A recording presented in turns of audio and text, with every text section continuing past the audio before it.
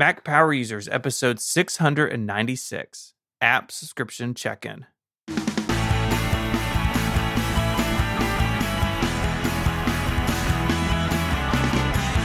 Hello and welcome back to Mac Power Users. My name is Stephen Hackett. I'm joined as always by my friend and your friend, Mr. David Sparks.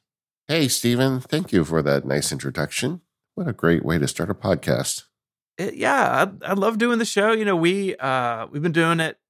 I keep thinking I'm like new to the show, but I've been here like 4 years or something. You're not. It's been a long time, having a lot of fun. I mean, you started at around 450 and we're now inching towards 700. I know. So you're an old MPU hand at this point, buddy. I cannot believe episode 700 is so close. I feel like we did 500 live at MacStock like 2 weeks ago, but It was a little bit longer than that.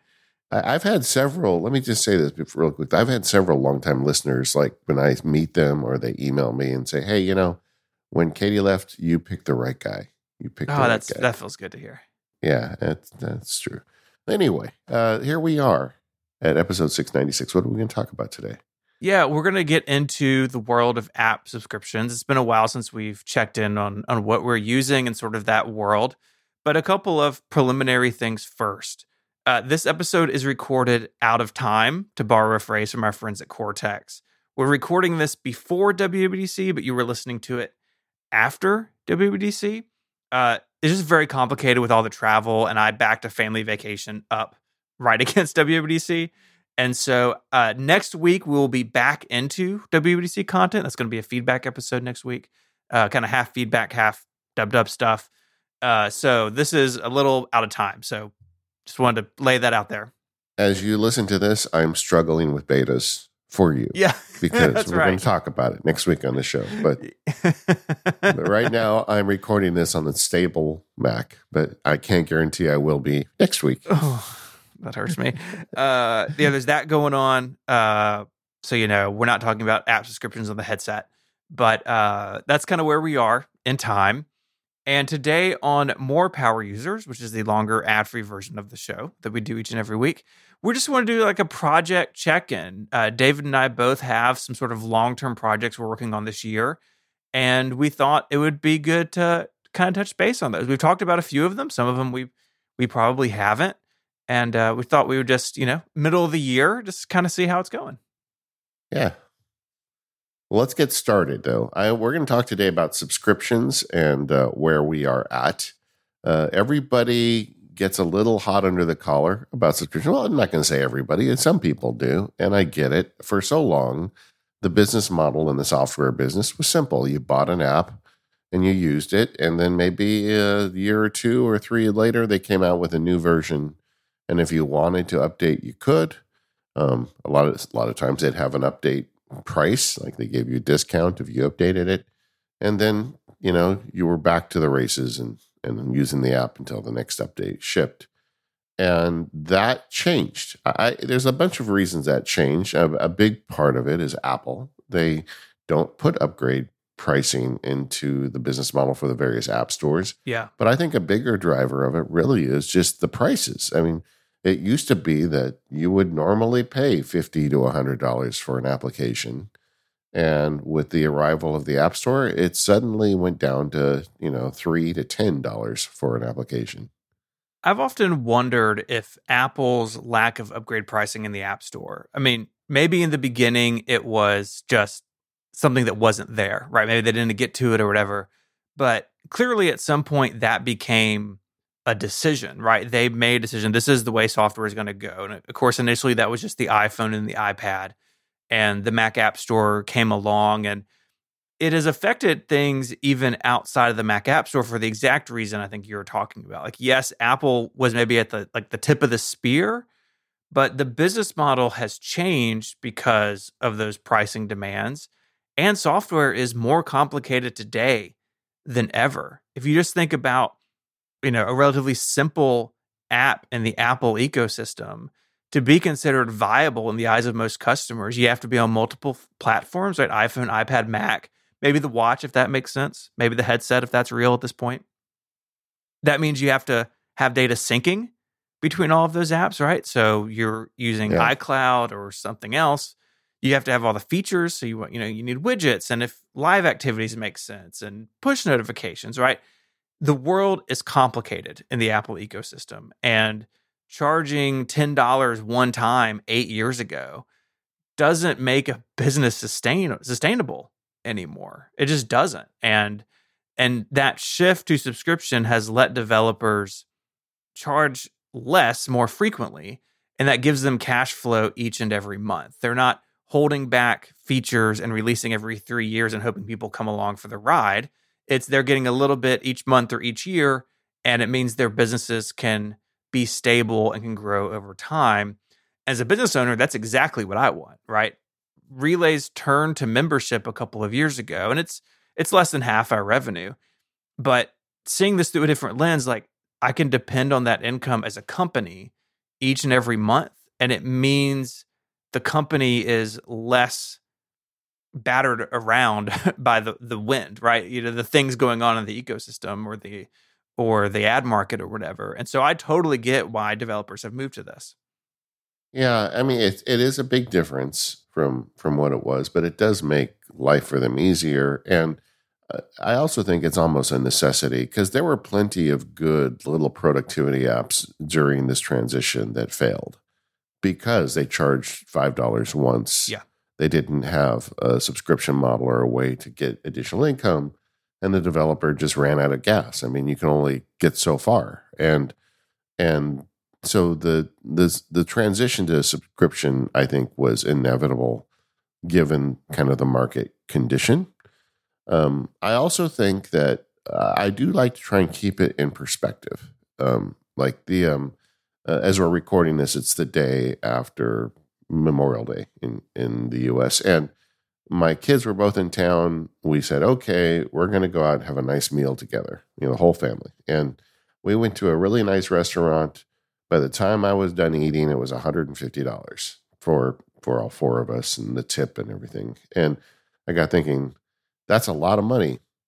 But that was one meal, And then I look at these apps I'm subscribing to, and they're $3, $4, or $5 a month. And I'm like, that's not nearly so much money for something I use every day. And so try and keep some perspective about it too. But I do have a bit of experience with several developer friends who have made this transition. And there are apps that were, and a lot of times the developer was seriously considering just shutting it down because they weren't able to make it work. And then they switched to a subscription model, and then suddenly they've got recurring revenue. Not only are they not shutting it down, the app is getting better. Yeah. I don't want to speak for him, but I know we've talked to Greg over at Drafts a lot on the show over the years. And I think Drafts is a great example of an app that the subscription move has made tons of sense because he's been able to really keep the pedal down. Like his release schedule is so impressive to me. And it's new features, it's cleanup, it's adopting new things, as Notion showed up on the scene, right? Or Craft or Evernote went away, like all those things, like he has to change and adapt to those things. And the subscription lets him do that. And I think it's been really successful for him. And he's sort of always the example in my mind of this is a developer who is really taking the subscription model and making it work for everybody. Yeah. A Fantastical is another version of that. I know people are unhappy with the amount they charge, but they decided they wanted to be a professional app, so they're going to charge more. But the same thing, they are constantly issuing new features and they're constantly adding new bits to it. And if you want a calendar that really kicks butt, this is the one that does that. And next month there'll be more. And I do think that's another nice benefit of paying a subscription, because there are benefits. And one of them is you have confidence the app isn't going to just go away and you're going to have the rug pulled out from under your feet. But I think another benefit is you have the right to demand constant improvement. Mm-hmm. The old model, developers held features because they had to have a list of them in 2 or 3 years. So you would be encouraged to pay the upgrade fee. So if they had something new, they would not ship it until it was time to do the big upgrade. And then they'd have a list of things they'd done. Whereas under the new model, as soon as it's ready, they ship it because they want you to see you're getting value for your money. And I think as a subscriber, I have a right to expect that apps I'm subscribing to continually improve. And if they don't, then I'm no longer going to be a subscriber. And I think that's kind of the healthy relationship of it. It also gives you an opportunity as a consumer, as a customer, to evaluate on a regular basis if the tools you're using and paying for still make sense. We have a section later in the show of subscriptions we've canceled or moved on from. And I'm much more willing to do that than say like back when I was buying Photoshop, every 3 years for $400 or whatever. Like, Yeah. okay, like you get like a weird sunk cost fallacy thing going on. But if I'm paying $5 a month for something and I switch apps or it just doesn't make sense anymore, I can just turn it off and I've paid for the time I've used and I'm not paying for it now and I'm not using it now. So in a way, it gives more power to the customer. And like you said, it gives developers both an incentive, but also sort of like an agreement with their customer that, hey, we're going to make this work for you over the long term in a way that didn't always work out that way in the previous business models. Yeah, agreed. And that, I think that's just the way to look at it. It's not that subscriptions are bad or good. It's just different. And you just have to figure out how that fits for you. And if you want to minimize subscriptions, then that's what you do. Pick the ones that really are useful, keep those, and, cut the fat. If you don't mind and you're willing to be more experimental, and we're going to go through later some of the stuff we've subscribed to. And I'm always trying new stuff out, but part of my job is to try stuff out so I can tell people about it. Mm-hmm. And, we all have to kind of make our own decisions in that regard. But I don't think you should look at them as inherently evil. If you do, I don't think that's healthy. I mean, that this is just the way it is, and there are some real benefits to you if you take advantage of them. And if you bump into a developer that just seems to want your money and is not going to give you that continued improvement, then subscription gives you an easy way to jump out the window and hit the parachute, right? Yeah. And in a way, I didn't think about this just now when you were talking, but I think it makes sense. Subscriptions align the software industry with the rest of the world, right? Like I pay my utility bill monthly for my usage, right? I don't write my utility bill a big check every 3 years and then just coast, right? I'm paying it monthly. I'm putting gas in my truck a couple of times a month because I'm using it continuously, right? In a way, the software industry was an aberration to the rest of the economy where you pay for things as you go all the time, right? That's kind of how most of the world works. And I definitely understand that there are bad actors on the App Store and in the ecosystem, right? People that are charging too much for something that's too little. But again, as the consumer, we have the power. The market has the power to say, look, what you're charging for this doesn't make sense. And people vote with their dollars and with their feet. And that's a good thing, I think, overall. Yeah. So let's talk a little bit about managing subscriptions before we get into our choices. Apple has done a great job of making this easy. And if you go into your App Store application, you can go to your settings, and from there, there's one push that gets you to a web-served page that has a list of all your subscriptions. You can go through it. You can edit the subscriptions. You can tell it to, not renew this one or renew this one. And Apple gives you warning emails before they renew. I feel like Apple did this right. I do too. I like that it shows the date that it's going to renew. You can also have, so I have this turned on. You can have emails sent to you, like, hey, this subscription is coming up. And it is, it's really easy to manage. This used to be a bit more buried. And in the last couple of years, they've made it much, much simpler. I used to have a shortcut that I maintained because this used to be like buried in the App Store settings. And now, like you said, you just go in there, you tap on your face, you hit subscriptions, and you're all set. Another thing I like about it is this page not only manages app subscriptions, it also manages Apple Care if you're paying Apple Care on a monthly basis. So it's one place you can go to and see all of your devices that are getting monthly Apple Care. And I find that really useful too. And as I get rid of hardware, as hardware gets older, I can turn it off and not feel like I'm kind of lost in the money that's going to Apple. Yeah, yeah. So I want to just take an interlude before we get into the nitty gritty. We have gone off and on about these legacy accounts on Mac Power Users for the entire 700 episode run of the show. I got a iPod before I got an iCloud account. I mean, like a lot of people, iCloud didn't exist when the iPod first started hitting it. And so we had a single account that all of our media was on for a long time. And, we bought music and movies and all that stuff.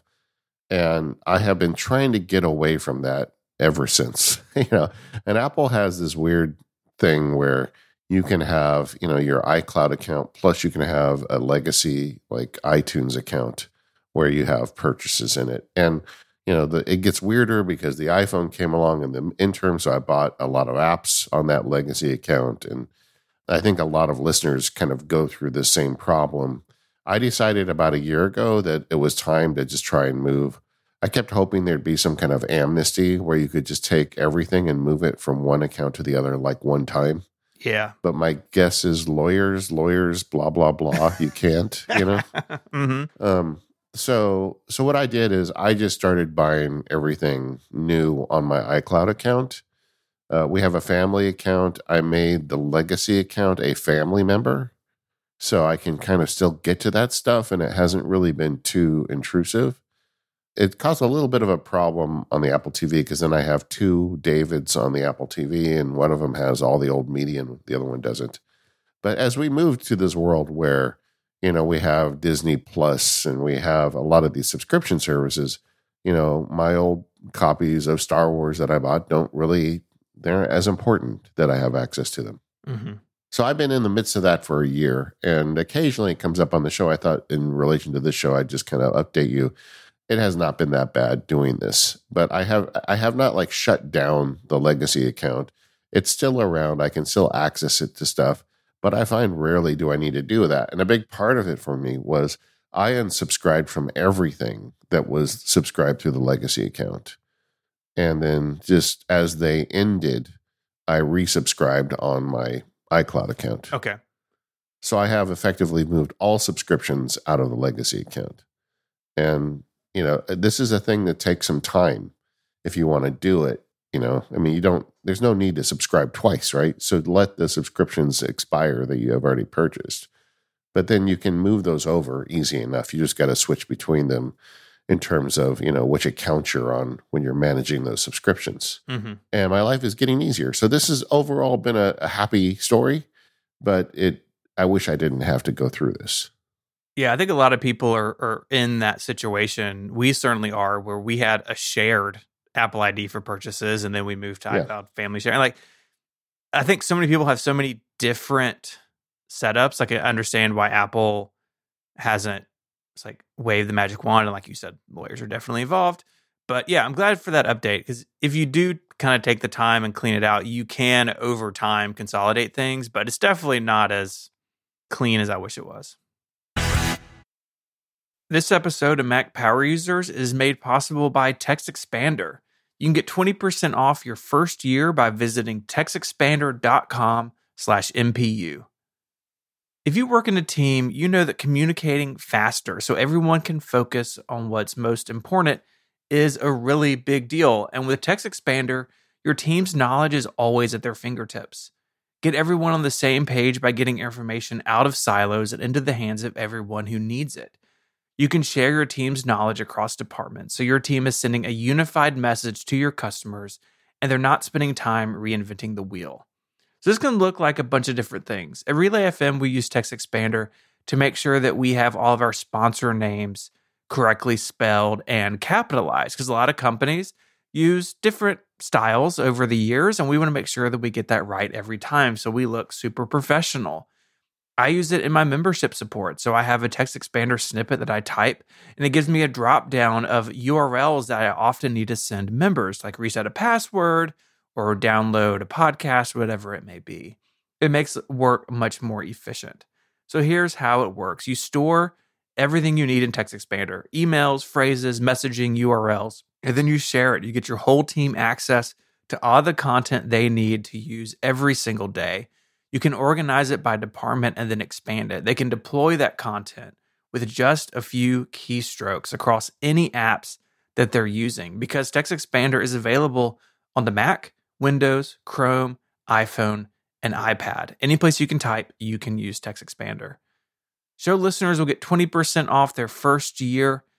That URL you want to visit is textexpander.com/MPU to learn more and sign up. And my thanks to Text Expander for supporting the show. All right, so we've got various categories of apps that we're subscribing to. I think there's a lot of it's a little squishy between the two of them, to be honest. but we're going to start breaking it down. We decided we're going to start with productivity apps. So, Stephen, why don't you go first? Yeah, I'm going to start with the two sort of big ones for me, and it's Microsoft 365 and Adobe Creative Cloud. Microsoft 365, mostly for the rest of my family. So I need Office very rarely. It's not very often that I can't do something in iWork and just export the document, right? But my wife and two of our three kids use Office pretty heavily at school, and they can log in with their school accounts and get access to everything. But the school system doesn't give them downloads to like install 365 on their own devices. And so I pay for the family, I think it's like 4 or 5 seats of Office or Microsoft 365. They're like Google. They've changed the name of this over the years, and I cannot keep it straight. Yeah. And that's really more for the family, and it's their system for like logging in, like, okay, yes, I want this computer authorized and stuff, is really pretty great. Very rarely do I run into an issue in like migrating a computer or something where I have to, log into Microsoft and like figure out what's going on. It seems to just kind of figure it out on its own pretty well. And I know that they always have updates, right? So if there's an update to Word or Outlook or something, they can just run it. I don't have to worry about, one kid's on Office 2018 and someone else is on Office 2022 and they're not compatible in this weird way. Microsoft has really smoothed all of that out over the years with their products. I used to know this lawyer who was like the Orange County hitman for Microsoft. Like he would just go around suing companies on behalf of Microsoft that were using illegal versions of Office. I don't know how they figured it out, but Microsoft would send him a list, and like he'd go in and somebody had like one license they were running on like 200 computers, and he would sue them. And it's like I was thinking, man, I wonder what he's doing today, because you're right, with Microsoft Office 365, they made it really easy to get multiple licenses at your workplace and just always have the most recent version. I would say I have wizard level skills at Microsoft Word. I used it for 30 years and I'm really good at it. In fact, but when I stopped being a lawyer, with some glee, I canceled my 365 account because I just, for the stuff I'm doing now, Pages is fine. But I'm tempted to go resubscribe for a couple months just to play with their AI stuff and just so I can talk about it and see how it's going. But yeah, right now I am not a 365 subscriber, even though I have been most of my life. Yeah, a lot of people can totally get by without it, right? I mean, I do. It's really just the rest of the household that keeps me to it. The other big one for me is Adobe Creative Cloud, which is solely, mostly in the work category for me. I pay for the subscription that has access to both the visual tools, so Photoshop, Illustrator, and InDesign, but also Audition, which is their audio editor. I don't edit my shows in Audition, but I do a lot of pre-flight stuff. So their noise cancellation is really good. Their volume matching is fantastic. And so I process files through Audition, and then I edit my shows in Logic. So I know that's kind of a weird workflow. A few people do it like I do, I think, but I'm kind of using the best of both worlds. And so that just comes out of the business each month. I think it's like $58 a month or something. If I didn't need Audition, I could bring that down and just use the visual tools. But one thing these both have in common is you can download the applications from the vendor that you need. And so with Creative Cloud, I'm not necessarily using all of the tools that they have. But if I go into the Creative Cloud app on my Mac, And I say, oh, you know what? Actually, I do need, I don't know. Say I do need After Effects for something, or Lightroom, which I don't use. Say I want to try Lightroom. Because I pay for a plan that includes it, I can just install it. And if there's an update that's bad, I can go back and install an old version of it, right? So both of these kind of work the same way, that you have access to the whole thing, but you're not required to have them all installed on your machine all the time. And I really like that flexibility. I get it. And the Adobe Suite is something that I just missed. I never got caught up in it. Mm-hmm. In the early days of Photoshop, I would always buy. They had a consumer version. It was like $100. Yeah, I forget what it was called, but I used to get that. It's like Photoshop Express, maybe. Yeah, something like that. And then I was always a fan of Pixelmator, and I know that there are other vendors also making software like that, but I just like the way Pixelmator is so aggressively Mac, and they really just like use all the Mac features, even more than Adobe does. They are not a subscription company. They sell you the app, you pay for it, and then you own it. And that's always been kind of the stuff I went to for that. And in terms of audio tools, I've only ever really known the Apple suite. And I'll be willing to pay money for a plugin if I need it, but I'm not going to go over to Adobe to do one thing or another. So, so that's that. I just totally missed the Adobe bus throughout my life. My big one kind of in that category is the Omni suite. And I wish they did sell it in a way like Adobe does, where you just have your account and you download what you want. But I am a big fan of the Omni Group. They, full disclosure, they were a sponsor of ours years ago. I mean, it's probably been 5 years or more since they sponsored anything I did. But but I got to know the people there in the process, and they are so passionately Macintosh. They really live and die by this stuff. The Omni Group, they were, at making Next software before they made Mac OS software. So they've kind of been there for the whole journey. They're some of the best productivity app makers, I think, around.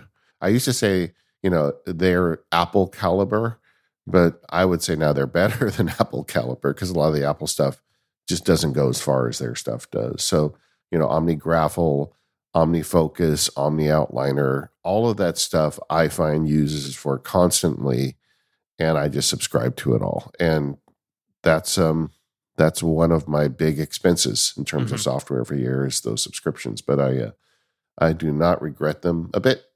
And which apps from them are you using on a regular basis? Well, I just recently added OmniPlan because they're developing that. And that one, they're going to give me a free trial on that one. So that one I'm not paying for yet. But if I start using it, one of my rules, by the way, just kind of separate, is even though I'm Fancy Mac Sparky and I have a blog and a podcast, if I use an app under fire, beyond just testing it and talking about it, I pay for it. Same. I just don't want to. I just feel like that I need to, and I gotta, you've got to walk the walk, right? So the ones that I use under fire currently are Graffle, Focus, and Outliner. But OmniPlan is making progress. I don't know if I can use it as much. I used to use it as a lawyer a lot, because I would have like litigation plans I would lay out as a Gantt chart, and then I would send it to the client as a PDF. It was almost marketing more than it was anything else. But it was good for that, and they've made a lot of progress on that. But I'm a big fan of OmniFocus, OmniGraffle, and OmniOutliner. We mentioned Fantastical a little bit earlier, and of course, recently did an episode on that. I'm not a Fantastical user on a regular basis. It's one that I sort of check in on, and it's one for me that falls in the category that we were talking about earlier. It's fantastic. It's right there in the name. But I don't have the need for a lot of the stuff it does, and so I'm not a regular paying person for it. But I know you are, and you use your calendar, as we have discussed, much more intensely than I do. But it seems like you're really happy with it. Yeah, I mean, I am. It's $475 a month billed annually. So, but that's that adds up, for a calendar app. But I use it every day, and I don't go to Starbucks. There's a lot of stuff I don't spend money on, and I'm totally fine spending this extra money, because it gives me so many more features than what I get with Apple's calendar app. I know that's the one you're using, but like appointments, like when people want to meet with me, I hate that email exchange where you say, well, I'm available Thursdays after 2 and you're available Friday morning. And, you got like 6 emails by the time you get a meeting scheduled. What I do if someone wants a meeting with me is I send them, Fantastical has this thing called proposals. So I'm not giving them access to my calendar where they can just pick a time, because that is anathema to me. But instead what I do is I say, here are 3 times, pick one, and I can do that in Fantastical. It reserves the time on my calendar. They get a little link in an email. They click it, and then it automatically updates in the calendar, and their appointment gets set in. The other 2 get deleted, and then the appointment is set, and it's only 1 email for me. And if they say, well, I can't do any of those 3, then I say, okay, well, I'll write you next month. I'll give you some more times. I've got a whole system for this, Stephen. but I'm just not going to spend a bunch of time like programming calendar events. And that's something Fantastical does. They're just always coming up with new features and cool things. I love quarterly planning, and they're the only calendar app that does it. I'll take a little bit of credit for that because I complained about it enough that they finally just put it in to shut me up. Features like that are there. And for that, I'm willing to pay. And I've been paying since they went to a subscription model. I just paid my renewal. And that's one that I don't mind paying for. Mm-hmm. I did hear from a lot of people after they raised their prices saying, this is crazy. I can't afford this, or I can't pay it. And I don't think it's worth it. And I think then you shouldn't pay it. I think these software developers need to understand that when you raise prices too high, you're going to lose people. But that also they should understand if they can raise prices higher and people stay, that they expect more. I mean, the system works itself out. I wouldn't get emotional about it, Yeah. It's up to them. I mean, if you really feel wound up about it, send them an email and say, hey, I feel like this isn't fair. You're charging too much. But they got a business. Like Fantastical, I happen to know because there's another feature I've been complaining about that now that they're adding.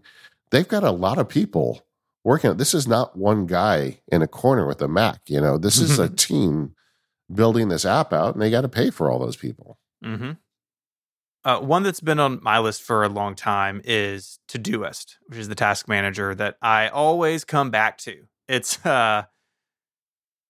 one that it's not particularly Mac or even iOS like native feeling. Like it's one of those apps that runs everywhere, and it kind of looks and feels like it runs everywhere. And as I've talked about before, the thing that keeps me there or calls me back when I stray is the natural language processing. That they have a whole system where you can very quickly type something in one box and it knows what list and the priority and the date and the repeating parameters. And that is something that I really value in a task manager. So I keep coming back to it. My wife also uses Todoist.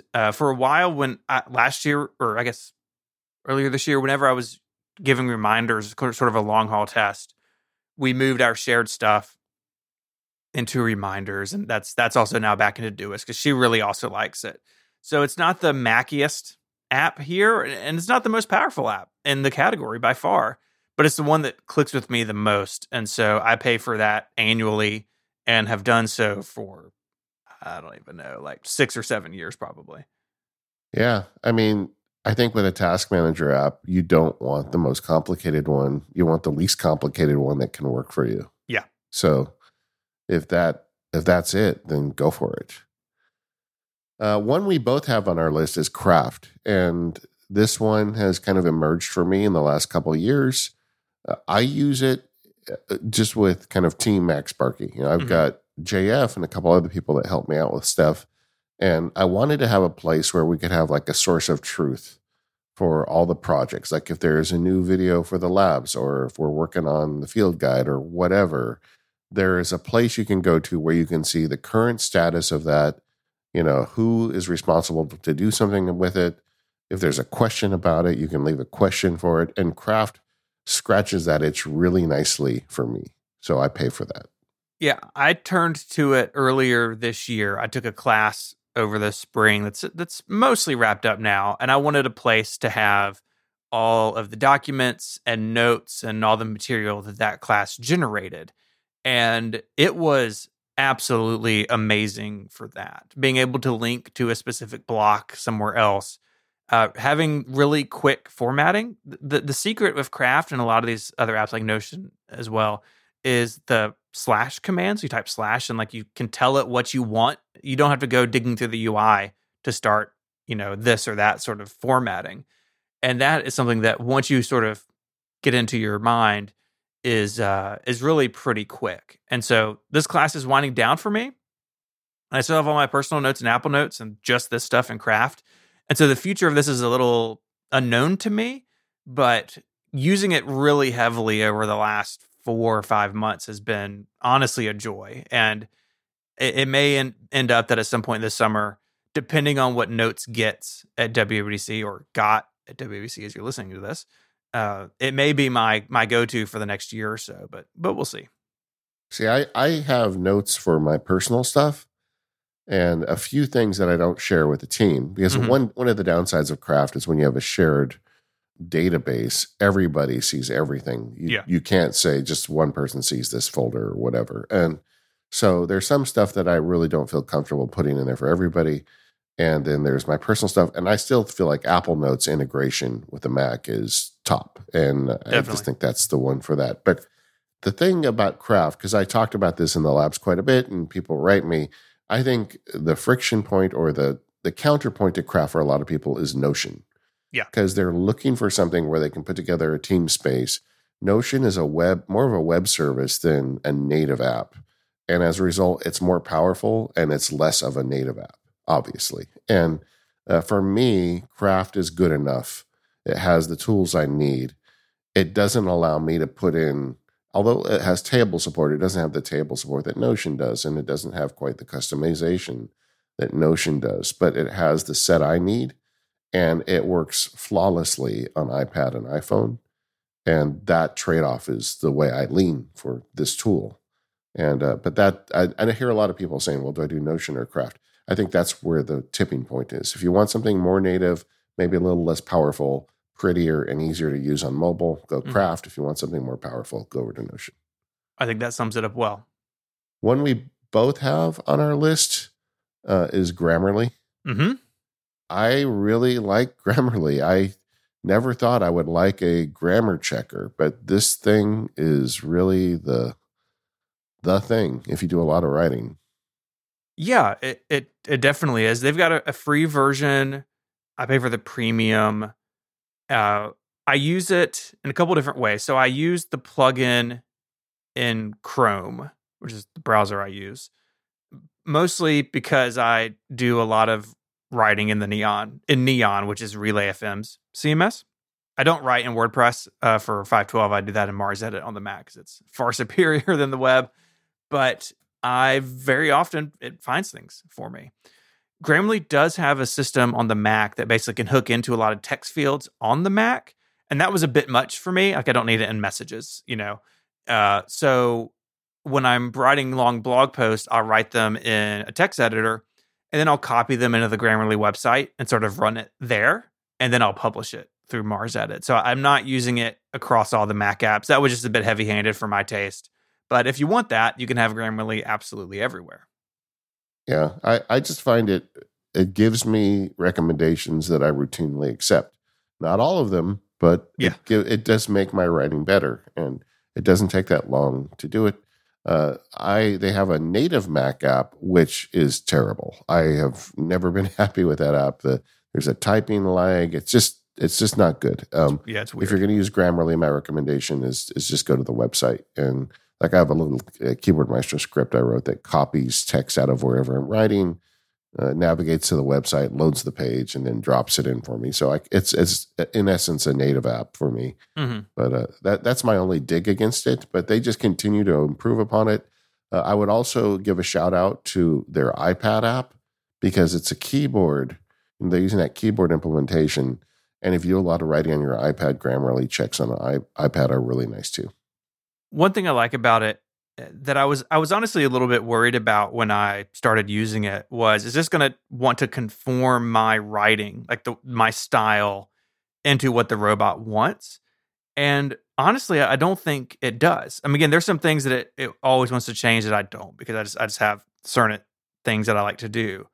But for me, it's much more about catching errors that I wouldn't normally catch. Because anyone who's ever published anything or ever sent an email to their boss knows it's extremely, extremely difficult to catch your own typos. It just is, because you made them. And so having something that it's like, oh, hey, this subject verb actually doesn't agree, or you used this word, but you meant that word. That's really valuable to me. Absolutely. And it doesn't change your writing. It just helps make it better. They do have voice stuff. As you know, large language models improve. This is obviously an implementation of that, much more limited than something like ChatGPT, but it is kind of the same underlying technology. And it will start making recommendations. A lot of those I ignore, and some of it you can even tell Grammarly, don't do this anymore. I don't care. I'm going to write in my voice. But it does catch little things that you just don't want to miss. And I even run it before, when I know I have someone editing my work, I still run Grammarly on it before I share it with the editor. Yeah. The newest one for me in this category is MimeStream. This is a Mac OS app that is a Gmail client. It is not yet a client that works with IMAP or, iCloud email. Some of that is coming. They have this big thing on the webpage. You can see what's coming, which I think is really cool. MimeStream was in beta for a couple of years, and it's written by this guy, Neil, who worked on mail at Apple, and now he's doing this. And if you use Gmail, and all three of my email accounts are either Gmail or Google Workspaces for work, it is lightweight and fast, and it brings in a bunch of features from Gmail specifically that Apple Mail doesn't necessarily do. And it just exited beta like 2 weeks ago, and it's going to be $50 a year, and they have multi-user groups. So if you have, say you want to buy it for everyone in your company, you can do that. You can pay monthly as well if you just want to check it out. But I've been so happy with it in beta that I immediately signed up. I was like, I felt bad. Like you said earlier, we get to test a lot of stuff, and if we use it for realsies, we pay for it. You and I share that philosophy. I felt that way about this. I was like, I've run this for so long, and even in beta, like there were things that weren't there, but it never did anything wrong, right? It was just like, oh, it's incomplete. I immediately signed up, and I absolutely love it. There are still a few features I wish it had. Mainly, I'd like to be able to move a message in between accounts, because I'm a bit finicky about, okay, if something came to my relay email, but really it's a 512 thing, I actually want to store it in the archive of my 512 email. It just makes more sense to me. Can't do that in MimeStream. I've talked to him about it. I think it's going to happen. But if you use Gmail and you use a Mac, you should at least give it a try. It's a 14-day trial. I've been so happy with it. I jumped on this the second that I saw that it was out of beta. Yeah, and I feel like this is an example of what I was talking about earlier. It's an app where the developers are passionate about it. They made it a subscription so they can continue to work on it. It's like the Walt Disney quote, we make movies so they can be successful and give us enough money to make another movie. That was his philosophy. And I love that. That's my same philosophy for field guides. I boosted that from Walt. But you make these things, so hopefully they're good enough that you get the privilege to make another one. And that's the feeling these guys seem to have about this app. If I use Google Mail, there's no question, because every time I play with Google Mail, you have to choose, are you going to have all the cool Google features, or are you going to have a Mac app? Because you don't get both. Yeah. This gives you both. Yeah, exactly. And again, they have that roadmap. I'll put that in the show notes. You can check that out of things that they plan on adding. And I think one of those is, at the very least, they've talked about, is it JMap? Is that what your email provider uses? I'm trying to remember. But it's like a fast mail thing. Like they are looking at other things beyond Gmail eventually. And eventually it's going to come to the iPhone and iPad as well, which will be sweet. I would love for them to support Fastmail. That's just all I'm going to say. Yeah. I have my own email problems. We're going to talk about that a little bit later. Okay. Another productivity app I use every day that I pay for is Drafts, and more than happy to. I've tried alternatives. I keep playing with the other people in the space. I always come back to Drafts. If I just want to open up my Mac or iPhone or iPad and just start writing something, it's Drafts. This episode of the Mac Power Users is brought to you by NetSuite. Go to netsuite.com/MPU for the leading integrated cloud business software suite. You get a one-of-a-kind financing offer with no interest and no payments for 6 months. Being a business owner or working closely with business owners means knowing your numbers. If your business earns millions or maybe tens of millions in revenue, stop what you're doing and take a listen, because NetSuite by Oracle has just rolled out the best offer. NetSuite gives you the visibility and control you need to make better decisions faster. And for the first time in NetSuite's 22 years as the #1 cloud financial system, you can defer payments of a full NetSuite implementation for 6 months. That's no payment and no interest for 6 months, and you can take advantage of this special financing offer today. So why is NetSuite #1? Well, they give your business everything you need in real time, all in one place, to reduce the manual processes, boost efficiencies, build forecasts, and increase productivity across every department. I know as a business owner what a difference that can make and how much easier everything operates when information is available. It really means smart decisions can be made faster. This NetSuite offer is extraordinary, so join the 33,000 companies who have already upgraded to NetSuite and gained visibility and control over their financials, inventory, HR, e-commerce, and more. If you've been sizing NetSuite up to make the switch, then you know this deal is unprecedented. No interest, no payments. Take advantage of this special financing offer at netsuite.com/MPU. That's netsuite.com/MPU to get the visibility and control you need to weather any storm. netsuite.com/MPU. And our thanks to NetSuite for their support of the Mac Power Users and all of Relay FM.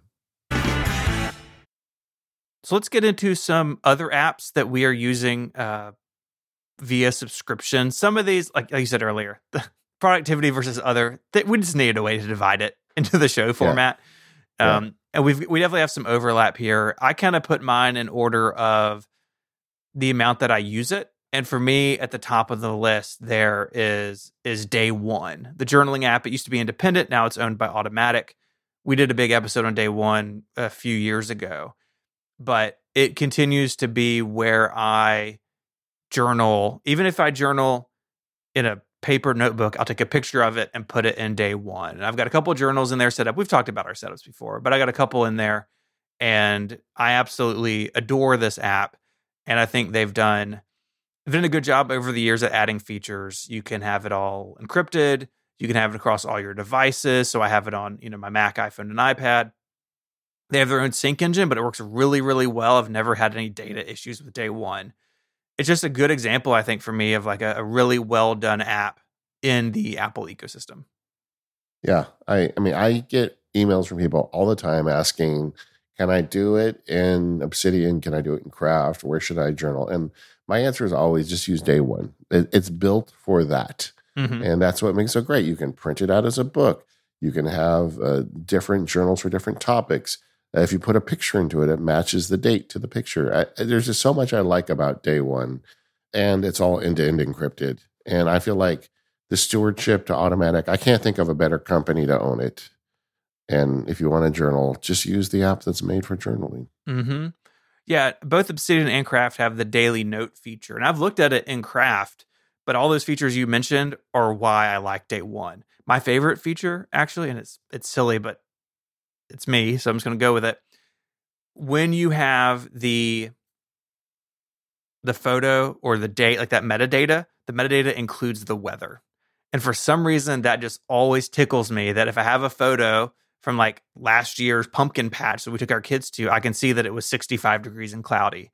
And like for some reason, that makes the memory all that more vivid for me. Just a little thing, but not something that you can do easily in a daily note in some other app. It's just those little features tailored to journaling are what make it so sweet. Yeah, so I guess we both like Day One. Another one that I pay for that's pretty important to me is Obsidian.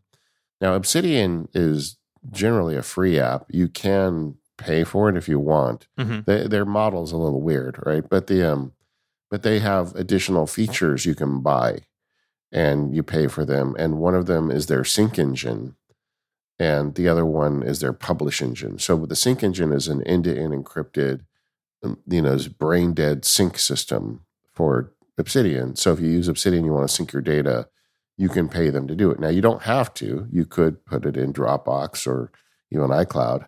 But I like the idea of that encryption involved with it. And I also like the fact that it's just drop dead easy. And because when you sync it through Obsidian Sync, you don't put it on a cloud server on your devices. So that means it's local data. So for automation purposes, it's also very easy to address. So there's a lot of good reasons, but I pay for Obsidian Sync. I also pay for Obsidian Publish. Not everybody needs that, but if you have an Obsidian page you want to share on the internet, you can do that. And so I give them money every year. And it's also one of those things where I really like the app and I want them to continue to make the app. Yeah, absolutely. One that's hung around a really long time for me is Due, D-U-E.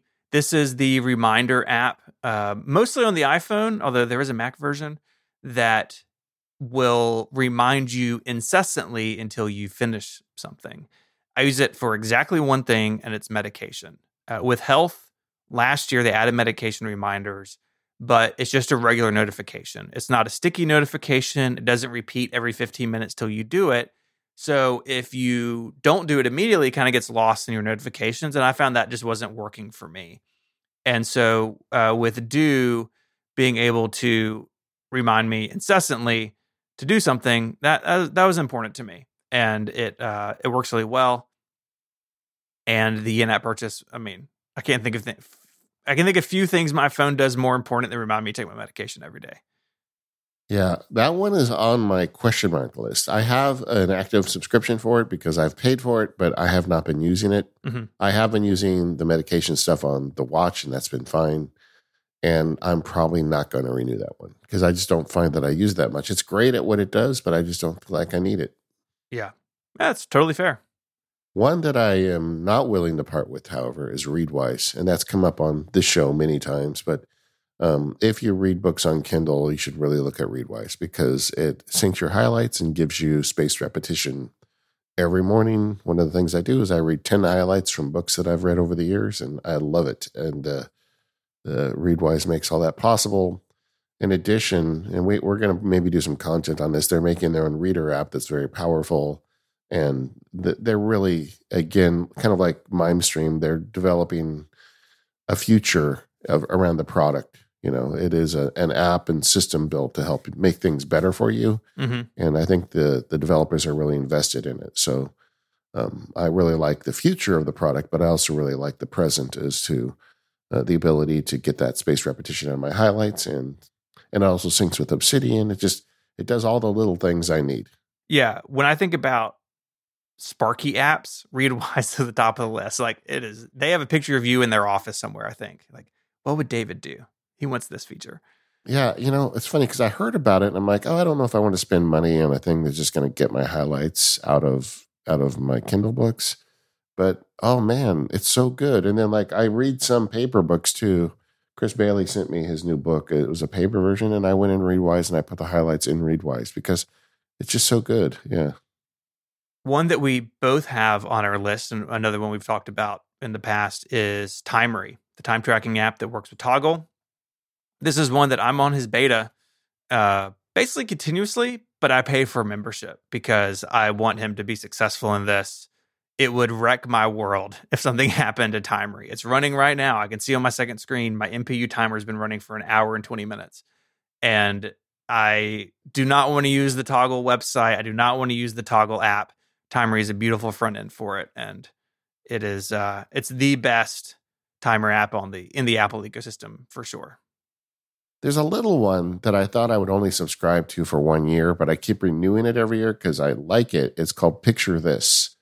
And all it does is I can take a picture of any plant I see in the world and it identifies it for me. Mm-hmm. And because I have a little bit of gardening that I do, and I'm always looking for interesting plants that I can plant at my house. Our climate is not very wet, so we have to be very careful. But as I'm going around California, I see plants that seem to be thriving in my climate, and I say, "Oh, that's kind of nice." And I take a picture of it, and then I can figure out what it is and whether or not I want to try and plant one at my house. And also sometimes just out of curiosity, even when I'm traveling, I take pictures of plants. And this app will, take a picture of a leaf and you'll know what kind of tree it is or what kind of plant it is. I don't think many people are interested in this that listen to our show, but this one makes me happy. Yeah, this is one that you've mentioned it before, and I've shared it with my wife, and she's like, "Oh yeah, I'm all over that." So you got her at least. Good. It is really cool. It is really cool. It's a weird name, right? It's a plant identifier, but it's called Picture This. I feel like they kind of dropped the ball on the name. Yeah, I agree. I think I agree. An app that goes in this category for me that I think is honestly too cheap is Parcel, which is a delivery tracking app. I used deliveries for a long time, and it's sort of kind of fallen by the wayside a little bit. Parcel also does this cool trick where it integrates with your Amazon account, so things automatically show up there. I think Parcel is like $4.99 a year, which I use this thing like weekly at least, if not more. It's fantastic. It is one of those things I was talking about earlier. It's across all of the ecosystem: iPhone, iPad, Mac, Apple Watch, push notifications, widgets, everything you could want to track your packages. This thing does, including Siri support on the Apple Watch. Like, you say track package and then give it the name of the package, and the watch will just tell you where it is. Like, I love that this developer is using every single inch of the ecosystem that they can. And for $4.99 a year, it's a quick spend for me. Yeah, and it's funny because that space was so occupied by what was the name of the app that everybody used before Parcel? Deliveries. Deliveries. I mean, Deliveries had the space, and to displace one that everybody's already sold on, they really had to bring their A game, and they did. I'm using Parcel too. I think a lot of people have made that switch. Yeah, I have also been using for a couple of years now. David underscores Widgetsmith. I really like what he's done with it. He's a friend, but I pay for his app, and I don't use it for everything. But when I do need to wind up a cool little widget, and I also use it the watch version, what they call it, Watchsmith. Yeah, Watchsmith. So I have both of those, and I think it's really cool to be able to kind of customize my widgets. I wish Apple would allow him to make Watch Face Smith, but they don't do that yet. But we'll get there. Yeah, Widgetsmith is great. I told him this, but we gave our daughter her first iPhone recently, and she runs Widgetsmith and has a bunch of widgets she made. And not because I told her about it, and not because like I was friends with the developer, right? It was circulating in the 7th grade at her school that Widgetsmith is the way to do widgets on your iPhone. So I told him all this, and he was very happy to hear that. Obviously, another one that I've mentioned that is relatively new for me is Sports Alerts. This is an app that basically it's like a bunch of other sports score apps. You can see what's going on in your favorite teams or the conferences you follow or whatever. But it has excellent live activity support. So I can get a notification saying, "Hey, the Memphis Tigers play in 15 minutes." And if I'm not going to be watching it in person or on TV, I can say, "Yes, start a live activity," and I can keep up with it. They are doing this better than I think anyone else. There are a couple other sports apps that have added live activities, but overall it's been pretty slow. And they were out there first. And so I subscribed for a year. And this is one that I am going to continue to see how it goes. Like if there are some less expensive alternatives, or even if Apple gets into it, which they kind of said they would. Like there's some sports stuff in the latest version of iOS 16, but it's not great. This is one that I'm definitely not married to forever. But for now, it's doing its job, and that job is, beautiful live activity, so I can see what's going on with my sports teams. Yeah, cool. one that I've been subscribing to now for a couple of years that I really like is called Food Noms. Mm-hmm. And it's a food tracker. If you want to track what you eat, this is the one. There were a bunch of others of these, but they all seemed like they were big and they had marketing plans and cross promotional nonsense. And, I felt like there were a lot of people in suits and fancy shoes running those apps. Food Noms just tracks your food and it tells you how much you've ate and it does a great job and it's got a pretty UI. I think it's got a really small development team, maybe just one person, but it works perfectly fine without all the other nonsense. And I've been subscribing to that one now for a couple of years. Yeah, this is one that's kind of been on my list to check out. And I just need to find some time to dive in. It looks spectacular, and a lot of its competitors not well designed, right? Some of these other apps in this category just don't look that great or seem to be really pushing things that I don't necessarily want in an app like this. So yeah. I think this is sort of a good example of like, we do this thing, we do it really well, it's well designed, and that I appreciate. Another relatively newcomer for me is Ivory. This is the Mastodon client by the folks who made Tweetbot. Of course, Tweetbot is no more. Ivory is available on the Mac, iPhone, and iPad.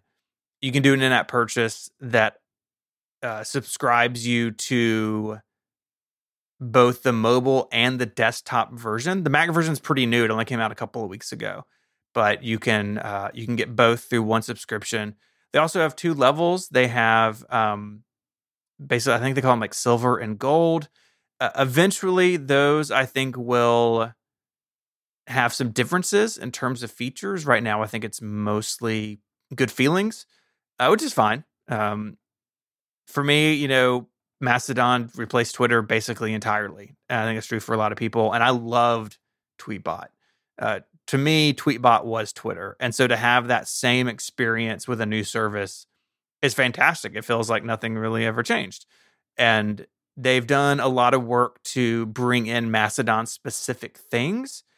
And they're being very open, just like MimeStream. They have a roadmap on their website. Paul and those guys are active on Mastodon talking to users, taking suggestions, saying things they may or may not do, right? They're not going to take every suggestion. They seem to be pretty honest about that. And I think that's another part of this.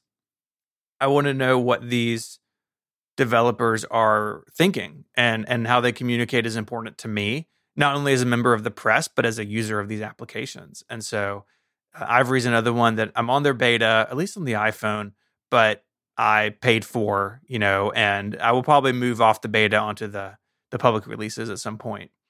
But if you are on Mastodon, there are a lot of other good alternatives. But if you were a Tweetbot fan, then this is basically the drop-in replacement. Yeah, see, I've signed up for it, but I may unsubscribe this one just because I just haven't been doing any of this stuff. Like I barely use Twitter, and this has nothing to do with Twitter's management. I just was barely using it anyway. Mm-hmm. And then a lot of my friends with the Mastodon, so I set up a Mastodon account. I think do you call it a tweet? What do you call it? A post. I did a post say, "Hey, I'm here," and I think that was the last thing I did. I'll have to look, but so I just don't use it much. I'm trying to focus that kind of time into the Labs Discord, the Relay Discord, the MPU forums. I'm being more self-selective about the people I do social media with. Yeah, and so we'll see. I don't know. It's not like one of those big announcements. I'm quitting Twitter. I don't want to do that, but I just find I don't seem to be able to make time for that stuff. So maybe I don't need an app. We'll see. Yeah, the Mastodon website, especially on mobile, is pretty good. And there are other alternatives, right? There are several straight up free Mastodon clients or ones that would be a lot less if you just need to check in every once in a while.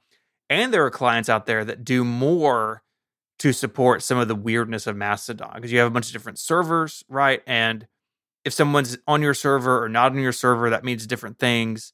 And Ivory's been a little slow to adopt some of those things, whereas some of the other options out there have been faster. That probably doesn't matter to you because I think you're on Mastodon.social, which is the big one. But I run my own. It's just me and 5 filled pixels, right? So I run into this sometimes like, oh, I can't do this thing because I'm on a little server by myself. Yeah. So there are a lot of alternatives out there. And I think, Like over at Mac Stories, they've written about several of them. So if you're looking for a Mastodon client, there are a bunch of good options. For me, it's like, I want the Tweetbot experience. Sign me up. Another one I pay for is Pushcut. If you do automation or listen to the Automators podcast, you'll know more about that one. It like turns an iOS device into a server for automation, which is run by Rosemary Orchard at this point. So yeah. I was excited to see that. She talked about it so long, and then now she took it over. So she took it over. It's in good hands. Yeah, it's going to get better. Of course, it's Rose, guys. Mm-hmm. It's going to get better. Yeah, absolutely. That's another one I pay for. Okay. I've got one that is actually something I'm trying out for my travel. So we had WWDC, and then I'm on this family trip, and I'm going to Chicago a little bit later in the summer. And so I've been playing with Tripsy. This is an app that you can use to manage your travel. It does this cool thing where you can forward emails to like a private email account, and it figures out what's in them and then puts it in your travel planner. This is something that I had on my list to check out several years ago, but then it didn't go anywhere for several years. And so when travel has started back up, Mike Hurley reminded me of this. He's a big Tripsy fan. I was like, you know what? I'm going to give it a shot. And coming off of WWDC, I think, we're recording this before I went, but having it all in one place that's not an Apple Note has been pretty sweet. You can go in there and see your flights. I can see my hotel reservation. If I'd rented a car, that would have been in there. You can put events in there. And this is kind of like Flighty, which is another one that I have paid for on and off over the years. There's a really nice flight tracking app, where this is probably not something I'm going to pay for all the time, but during the summer in particular, when most of my travel is, it's maybe something that I do on a monthly basis, and then, let it expire and then come back to it if I have another batch of travel. So Tripsy and Flighty both are kind of in that bucket for me, but both are beautiful. Both are really clever in what they do. There's obviously some overlap with the flight tracking stuff. I think Flighty's the best in the App Store with that. But both are very handy, I think, if you're spending a lot of time away from home. Yeah, agreed. I've used it occasionally in the past, but I don't currently have a subscription to that one. I'm doing a trial right now with SparkMail. Okay. We talked earlier about mail. Email has become kind of a friction point for me, as it is for everybody, right? And I'm just trying to figure out a better solution for it. Part of it is the volume of mail I get. Part of it is like a better way to handle customer support stuff. And like SparkMail has that feature where you can have another account with someone and you can share mail across it. So that would be good for some customer support requests.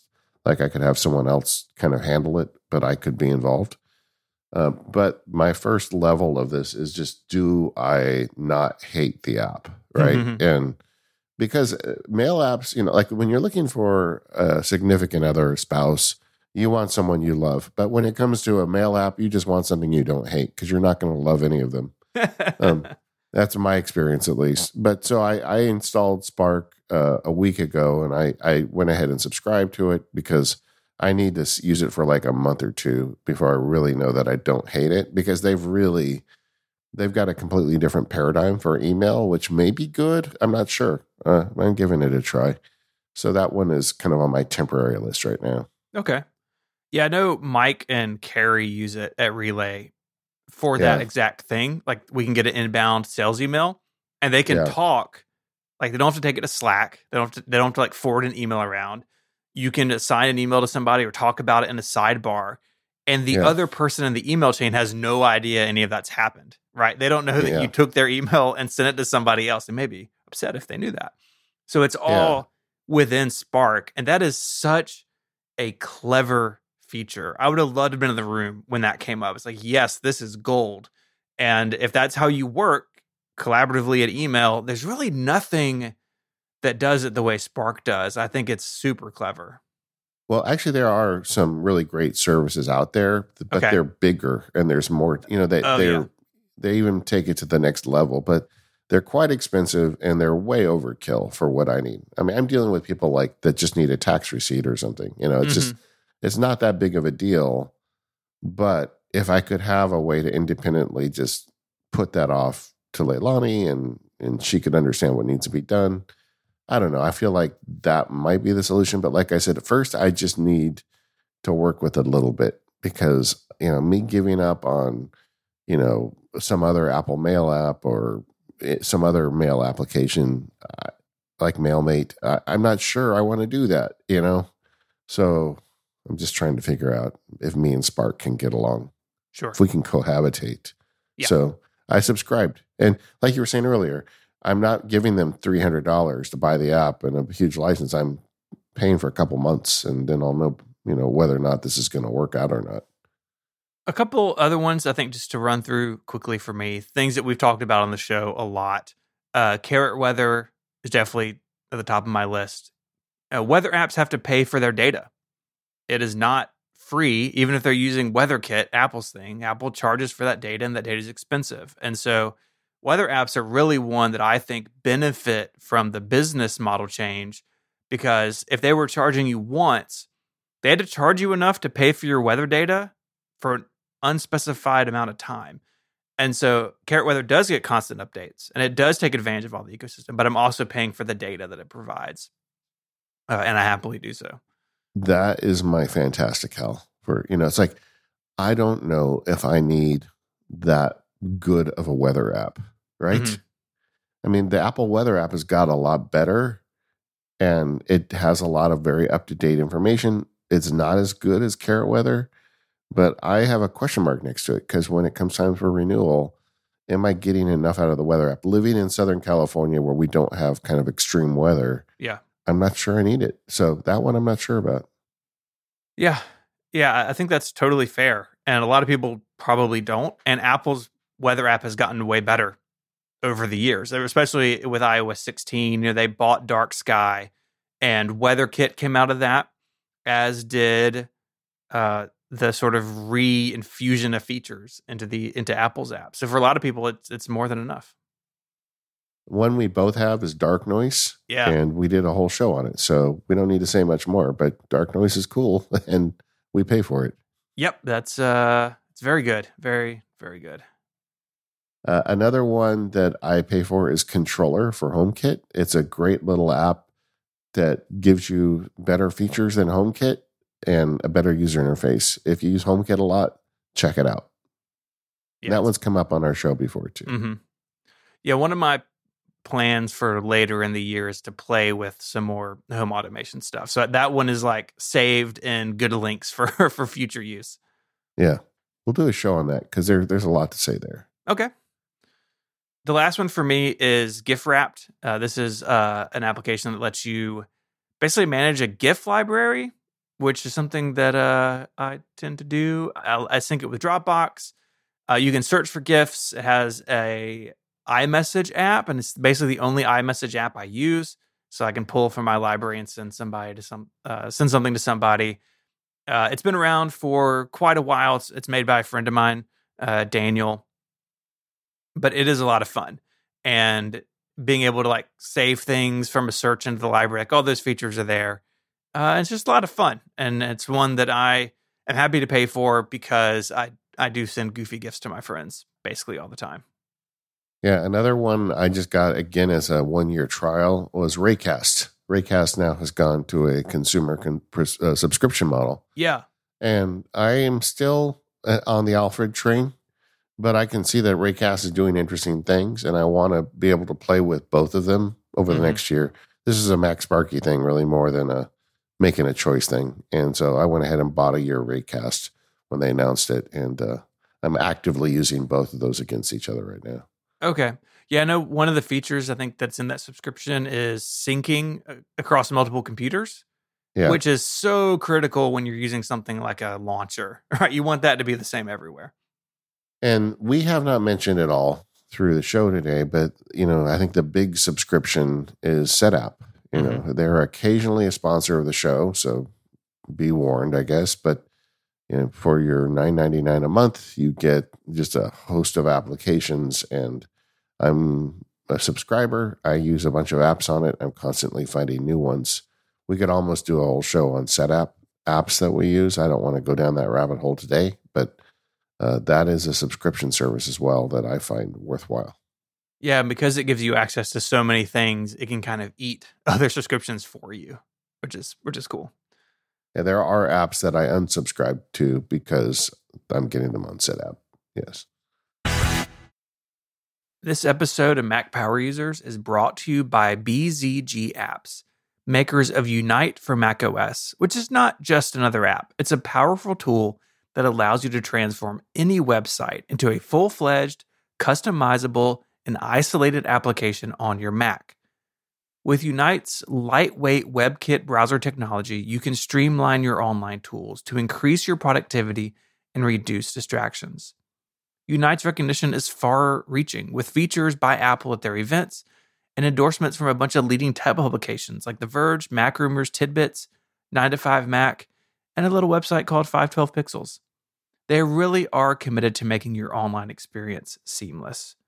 You can unleash your creativity with Unite and create a tailored Twitter client resistant to sudden changes, or create a sleek status bar app for ChatGPT or Bing. You can even experience Gmail or Google Meet as efficient native apps, reducing the need for resource-intensive browsers. Or maybe you want to enhance your privacy and security by creating an isolated environment for platforms that might track you. There's really something for everyone here. Music enthusiasts can enjoy a status bar app for Apple Music or Overcast, while designers and traders can have their Figma or Robinhood applications right on their desktops. Unlike other providers, Unite apps are efficient and customizable, allowing you to tailor your workspace to your needs. You can enjoy a wealth of features like link forwarding, ad blocking, native notifications, password management, and more, all within the isolated environment of your Unite app. Plus, with a one-time license and no recurring subscription, you can enjoy these benefits indefinitely. Exclusive to the Mac Power Users community, there's a 20% discount on any Unite license for the next week. Visit bzgapps.com/MacPowerUsers to make the most of this opportunity and to revolutionize how you work on your Mac today. Once again, that's bzgapps.com/MacPowerUsers. There's also a link in the show notes. You're going to get 20% off any Unite license. That's pretty sweet. Our thanks to BZG Apps for their support of the show and Relay FM. Okay, let's talk about the cloud services we subscribe to, because yes, we do give money to those people too. Yeah. I guess the one both of us share is Apple One. That's the big one from Apple. Mm-hmm. It's the one that combines like 6 subscriptions. So you have iCloud Plus, which is additional storage, and TV Plus, music, arcade, fitness, news, all those things rolled into one. They have a couple of different options. They have individual, family, and then Premier, which is where I ended up because I like Fitness Plus. If it weren't for that, I could save myself $10 a month. But then I see the iCloud storage, and I'm back at the Premier, right? Because I think my family's at 1.1 terabytes of iCloud space. You can do iCloud space separately. This is one I think in particular, it's best just to sit down and look at what you are spending now and look at what bundle makes sense. You may end up saving money doing it some other way. So I think this one in particular is worth that exercise. And yeah, it's great. We have iCloud family sharing, so everyone has access to all of this stuff. We share that iCloud space. Everyone has access to Apple Music and those other things. And it's just all, comes out just once a month. And that is nicer than piecemealing it together. And for me, doing it together actually was a little bit cheaper for the things that I wanted. I don't particularly care about Apple News Plus or Apple Arcade, so they're in for the ride, but that's fine. Yeah, me too. I do think Apple could do a better job explaining what you get. And the storage element in particular is confusing. Like, how do I get more storage, but this plan? So I feel like Apple could do a better job on that. But I can tell you, we have 4 terabytes of storage, and we have 246 gigabytes left. I'm looking at this right now. So we, the problem is as your kids get better phones, they take a lot of pictures. Yeah. And there it goes. And I have 2 terabytes of documents. So that's on me. Mm-hmm. I've got to like cull the herd here, but I like to keep a lot of stuff in iCloud. I guess overall, what do you think of iCloud? I know you're sometimes a little bit hesitant to use their storage. Yeah, I'm still not really using iCloud Drive all that much, although it is something that I reevaluate every couple of years because I also pay for Dropbox, the family plan, because Mary also has some need for some cloud storage stuff. And I look at that sometimes like, well, is that something I could downsize on the Dropbox side of things? The big thing that keeps me on Dropbox though is shared work folders. I have a billion of them, and Yeah. moving all that to iCloud Drive means moving a lot of people to iCloud Drive that probably don't want to do it. And so while I don't use iCloud Drive really, I don't really use that storage space that way. I guess it's available for the times that I do need it. But for me, the storage is much more about photos, like you said, than anything else. Yeah, I agreed. And I also have Dropbox, partly for work, where we share a lot of stuff between us. Also with the JF, the person who does a lot of the work for me on some of the field guides and the labs videos. He does a lot of editing, so we share very large files back and forth. And Dropbox is really good for that. I do wish there was a way for me to just greatly expand my iCloud storage and then experiment with the idea of just going on the one platform. Apple kind of just decided, 4 terabytes is as much as you're ever going to need, so we're never going to offer you more.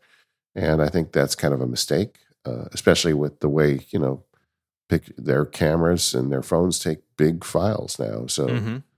we are going to need more storage. So that's a bit of a thing in motion for me. So I either need to, based on how much storage I have left on iCloud, I need to start moving more stuff into Dropbox or figure out a way to, get some stuff off the cloud. But that's something I need to work on. But I am using both iCloud or Apple One and Dropbox. And I don't have a family account. I just have an individual account with Dropbox. Mm-hmm.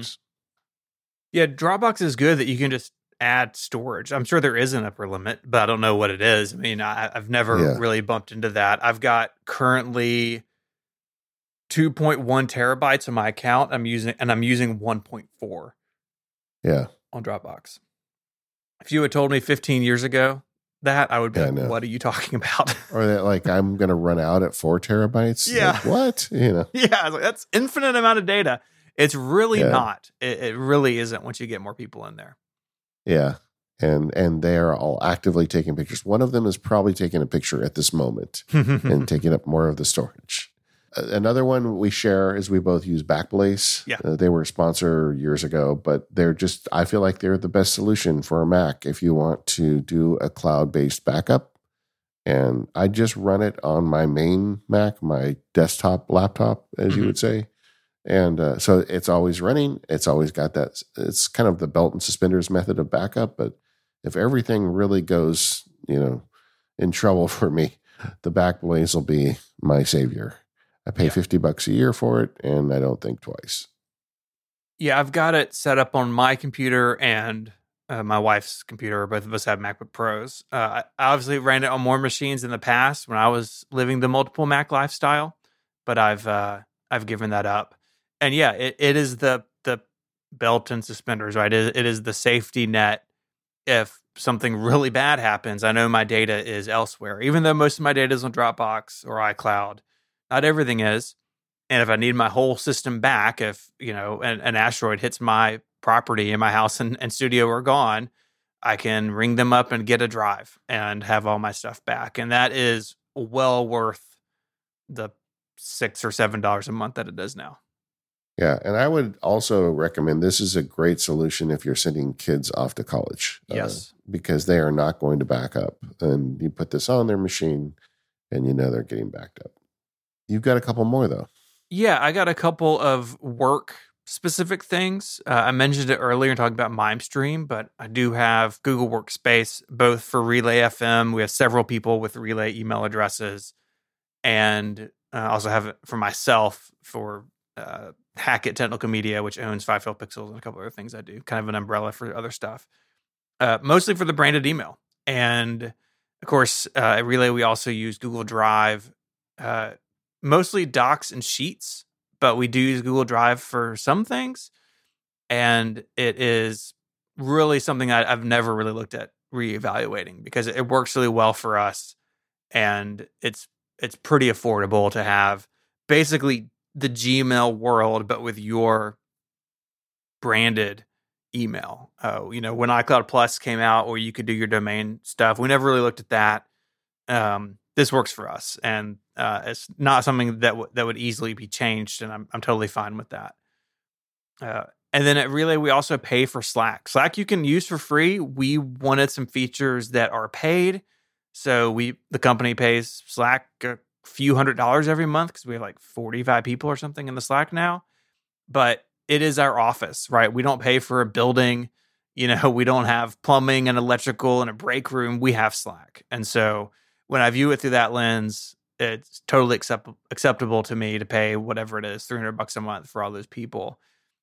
We could move to something like Discord or something else, but really what's nice about Slack is the integration with other tools. And so our sales CRM can pipe information into Slack. The service that monitors the website and tells me if we're down or if we're having an outage, that all gets piped into there. Lots of stuff. And there's lots of rooms that people have made that, for various projects and shows. And it just worked well for us. It's really been the Relay office almost since day one. And it's like, it is work. If I'm at work, Slack is open. And it has served our community really well over the years. Yeah, I just wanted to go back to the Google Drive element. One of my daughters attends UCLA, and when she signed up, went to orientation, they said, hey, get a UCLA Google email, and then you get free Google storage for life.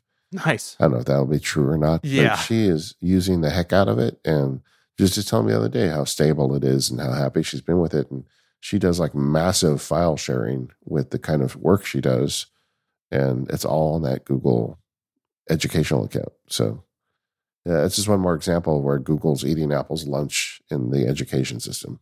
Mm-hmm. Yeah, Apple doesn't really have anything that competes with them in this area. And that's a little concerning to me. iCloud is fantastic, but it's not what this is, right? A lot of people just want to open a browser and type into a document. And iCloud.com does that, I guess, but not nearly as well. And Google has just totally taken over this space for a lot of people.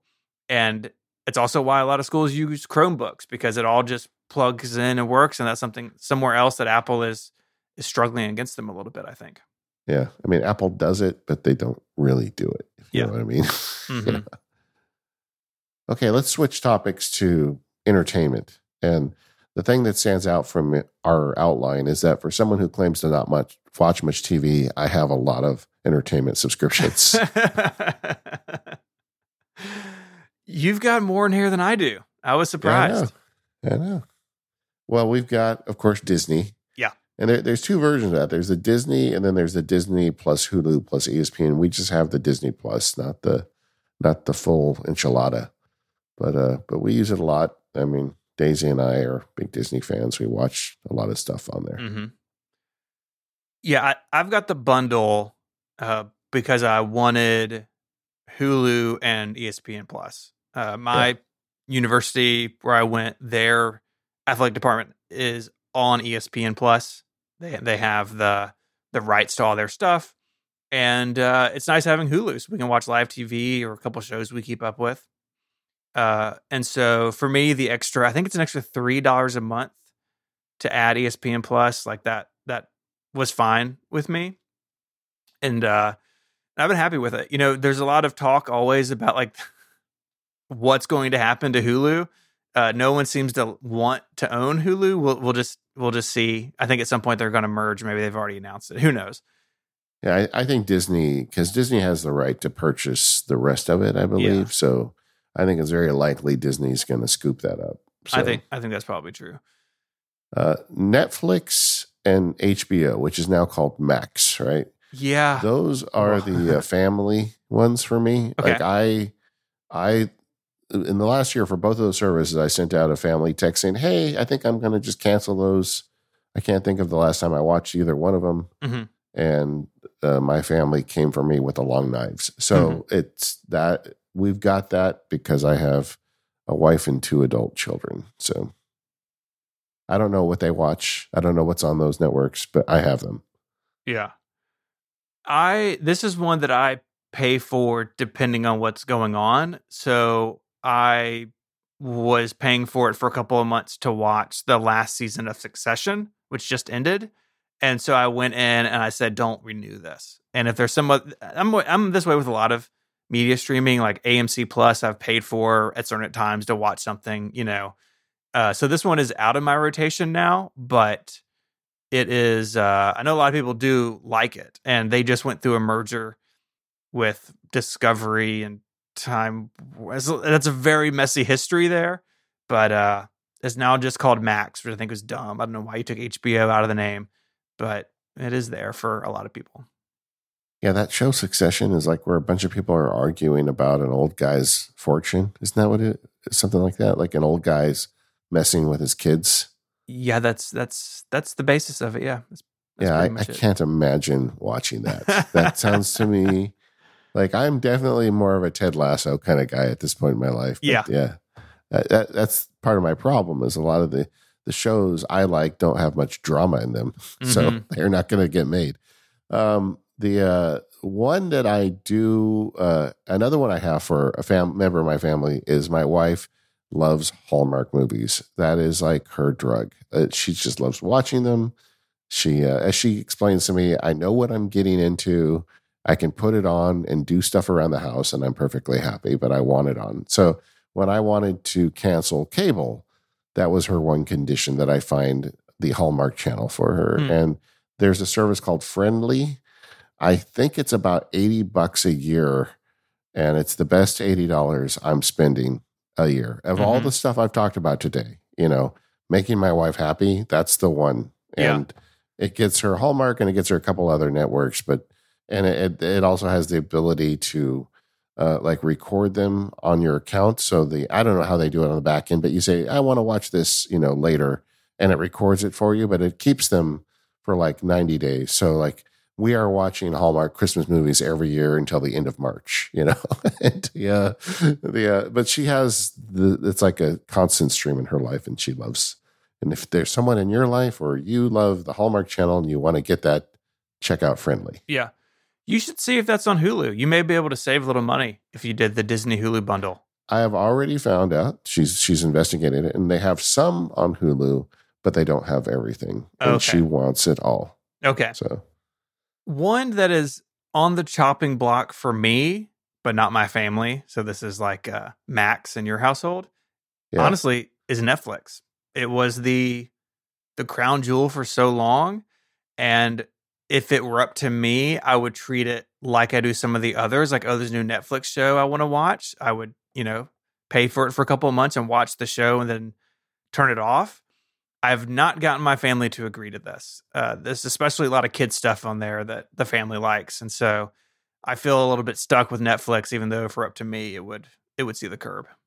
No, I'm the same way. I tried to get rid of Netflix too, and they came at me. So I'm paying for those. But yeah, I could cut them today and I would not miss them, but they would. One that I am there's 2 actually that I get for myself. One is Curiosity Stream. Okay. And it's just a ton of documentaries. It's like all documentaries, and it's very inexpensive.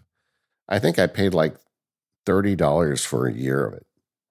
It was not much money, but I don't remember. They had a deal or something, but it's even when you get it just off the website, it's not very expensive. And then the other one that I turn off and on occasionally is Acorn TV, which in the US is like a lot of British shows. And I really like a lot of British TV, like Doc Martin, Detectorists, and I don't know, for whatever reason, kind of the TV shows they make in the United Kingdom really appeal to me. I like that they usually have a beginning and an ending. They don't run forever. And occasionally I find one I like, so I'll turn Acorn on long enough to watch it, and then I'll turn it off. Yeah, Curiosity Stream is one that I've turned on and off over the years. Like if there's, something that really catches my eye there, or, something kind of makes the rounds that I want to go see. I think it's fascinating because it's one of those things like this would be really hard to pull off before streaming. Like it'd be hard to have a cable channel that was just high quality documentaries 24/7. But in the streaming world, you can do whatever you want, right? And I think it's cool that this has surfaced as like, if you are into this stuff, this is where you can go. I think it's really neat.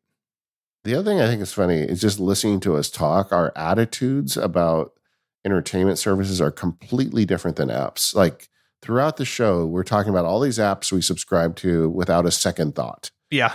And when it comes to entertainment, we're like, is this one earning its way to, can I get rid of this one? You know, it's like it's funny to me that I am not interested in keeping a lot of these entertainment services around, and I keep as few of them as I want. But when it comes to apps, I'm like, yeah, sure. Yeah. In fact, one of the things we didn't do is add up how much each one of us is spending. Yeah, I don't want to do that. I don't want to do it either.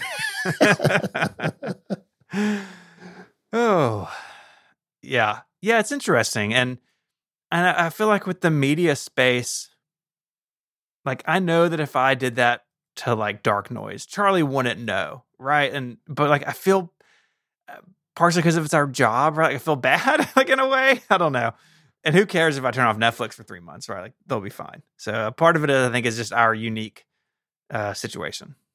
Well, I feel like time is my most valuable commodity, and if I can exchange money to get time back, I will do it almost every time. And that's what most of these subscriptions are about for me.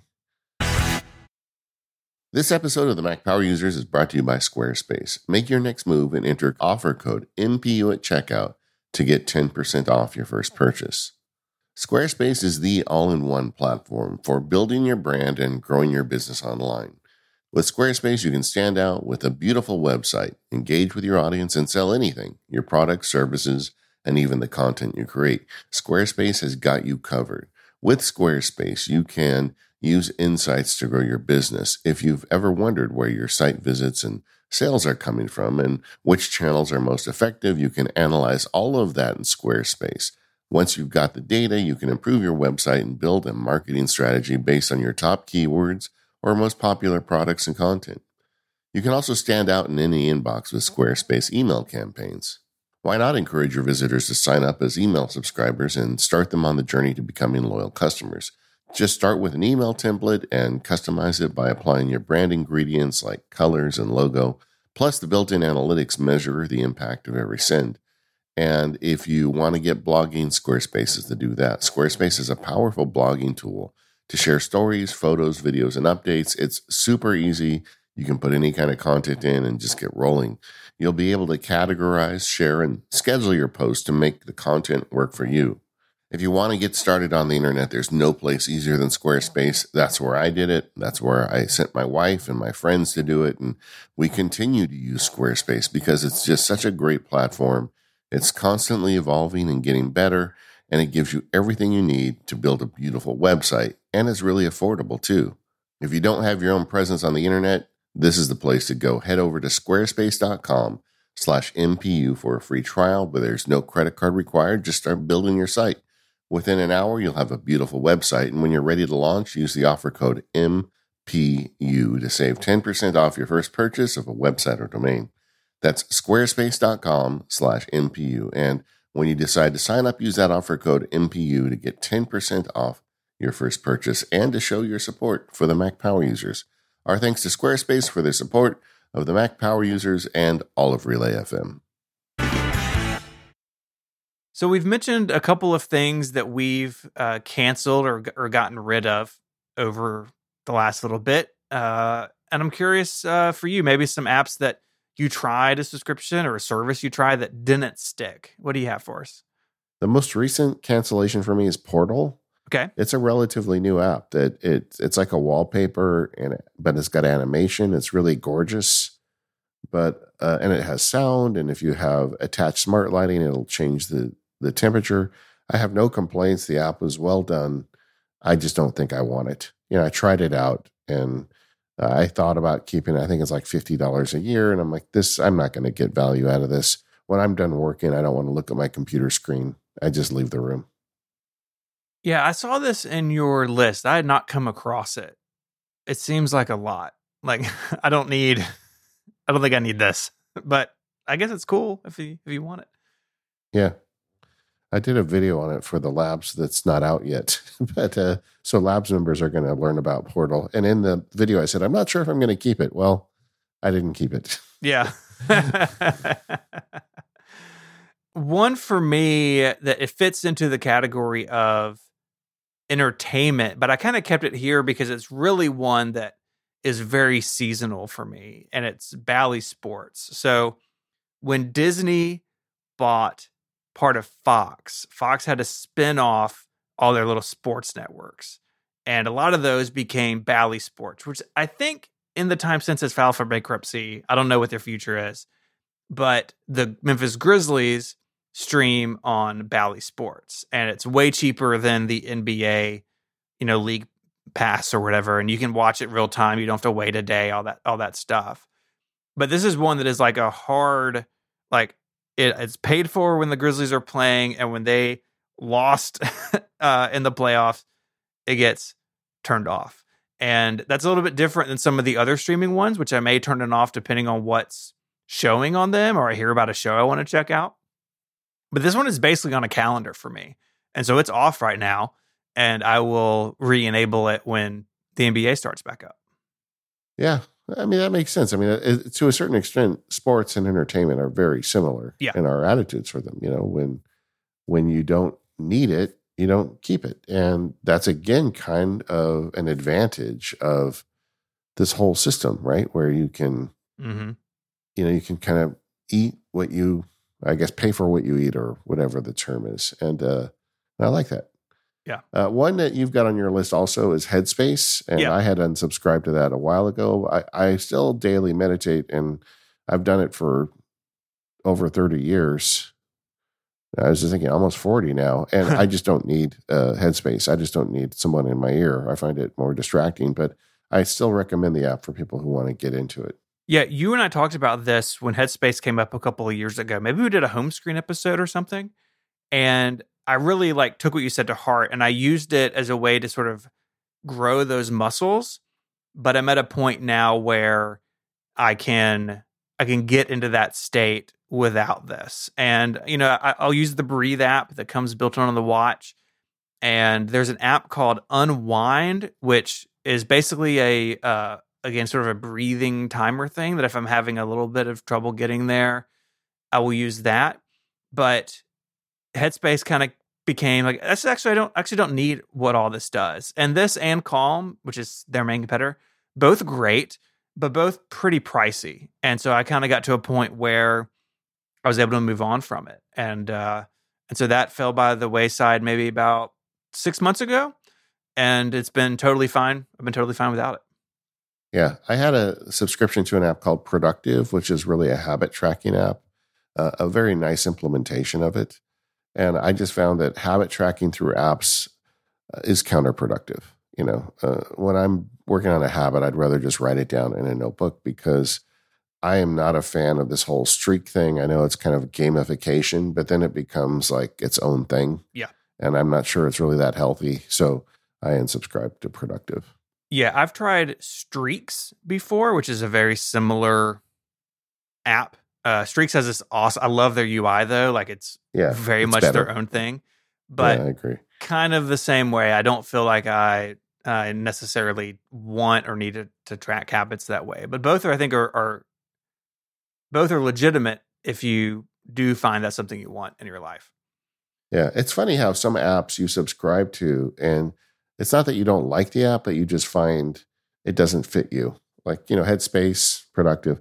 Another one like that for me is Up Ahead. That was an aspirational subscription. It's a beautiful app that tells you how long until Christmas or your vacation or whatever.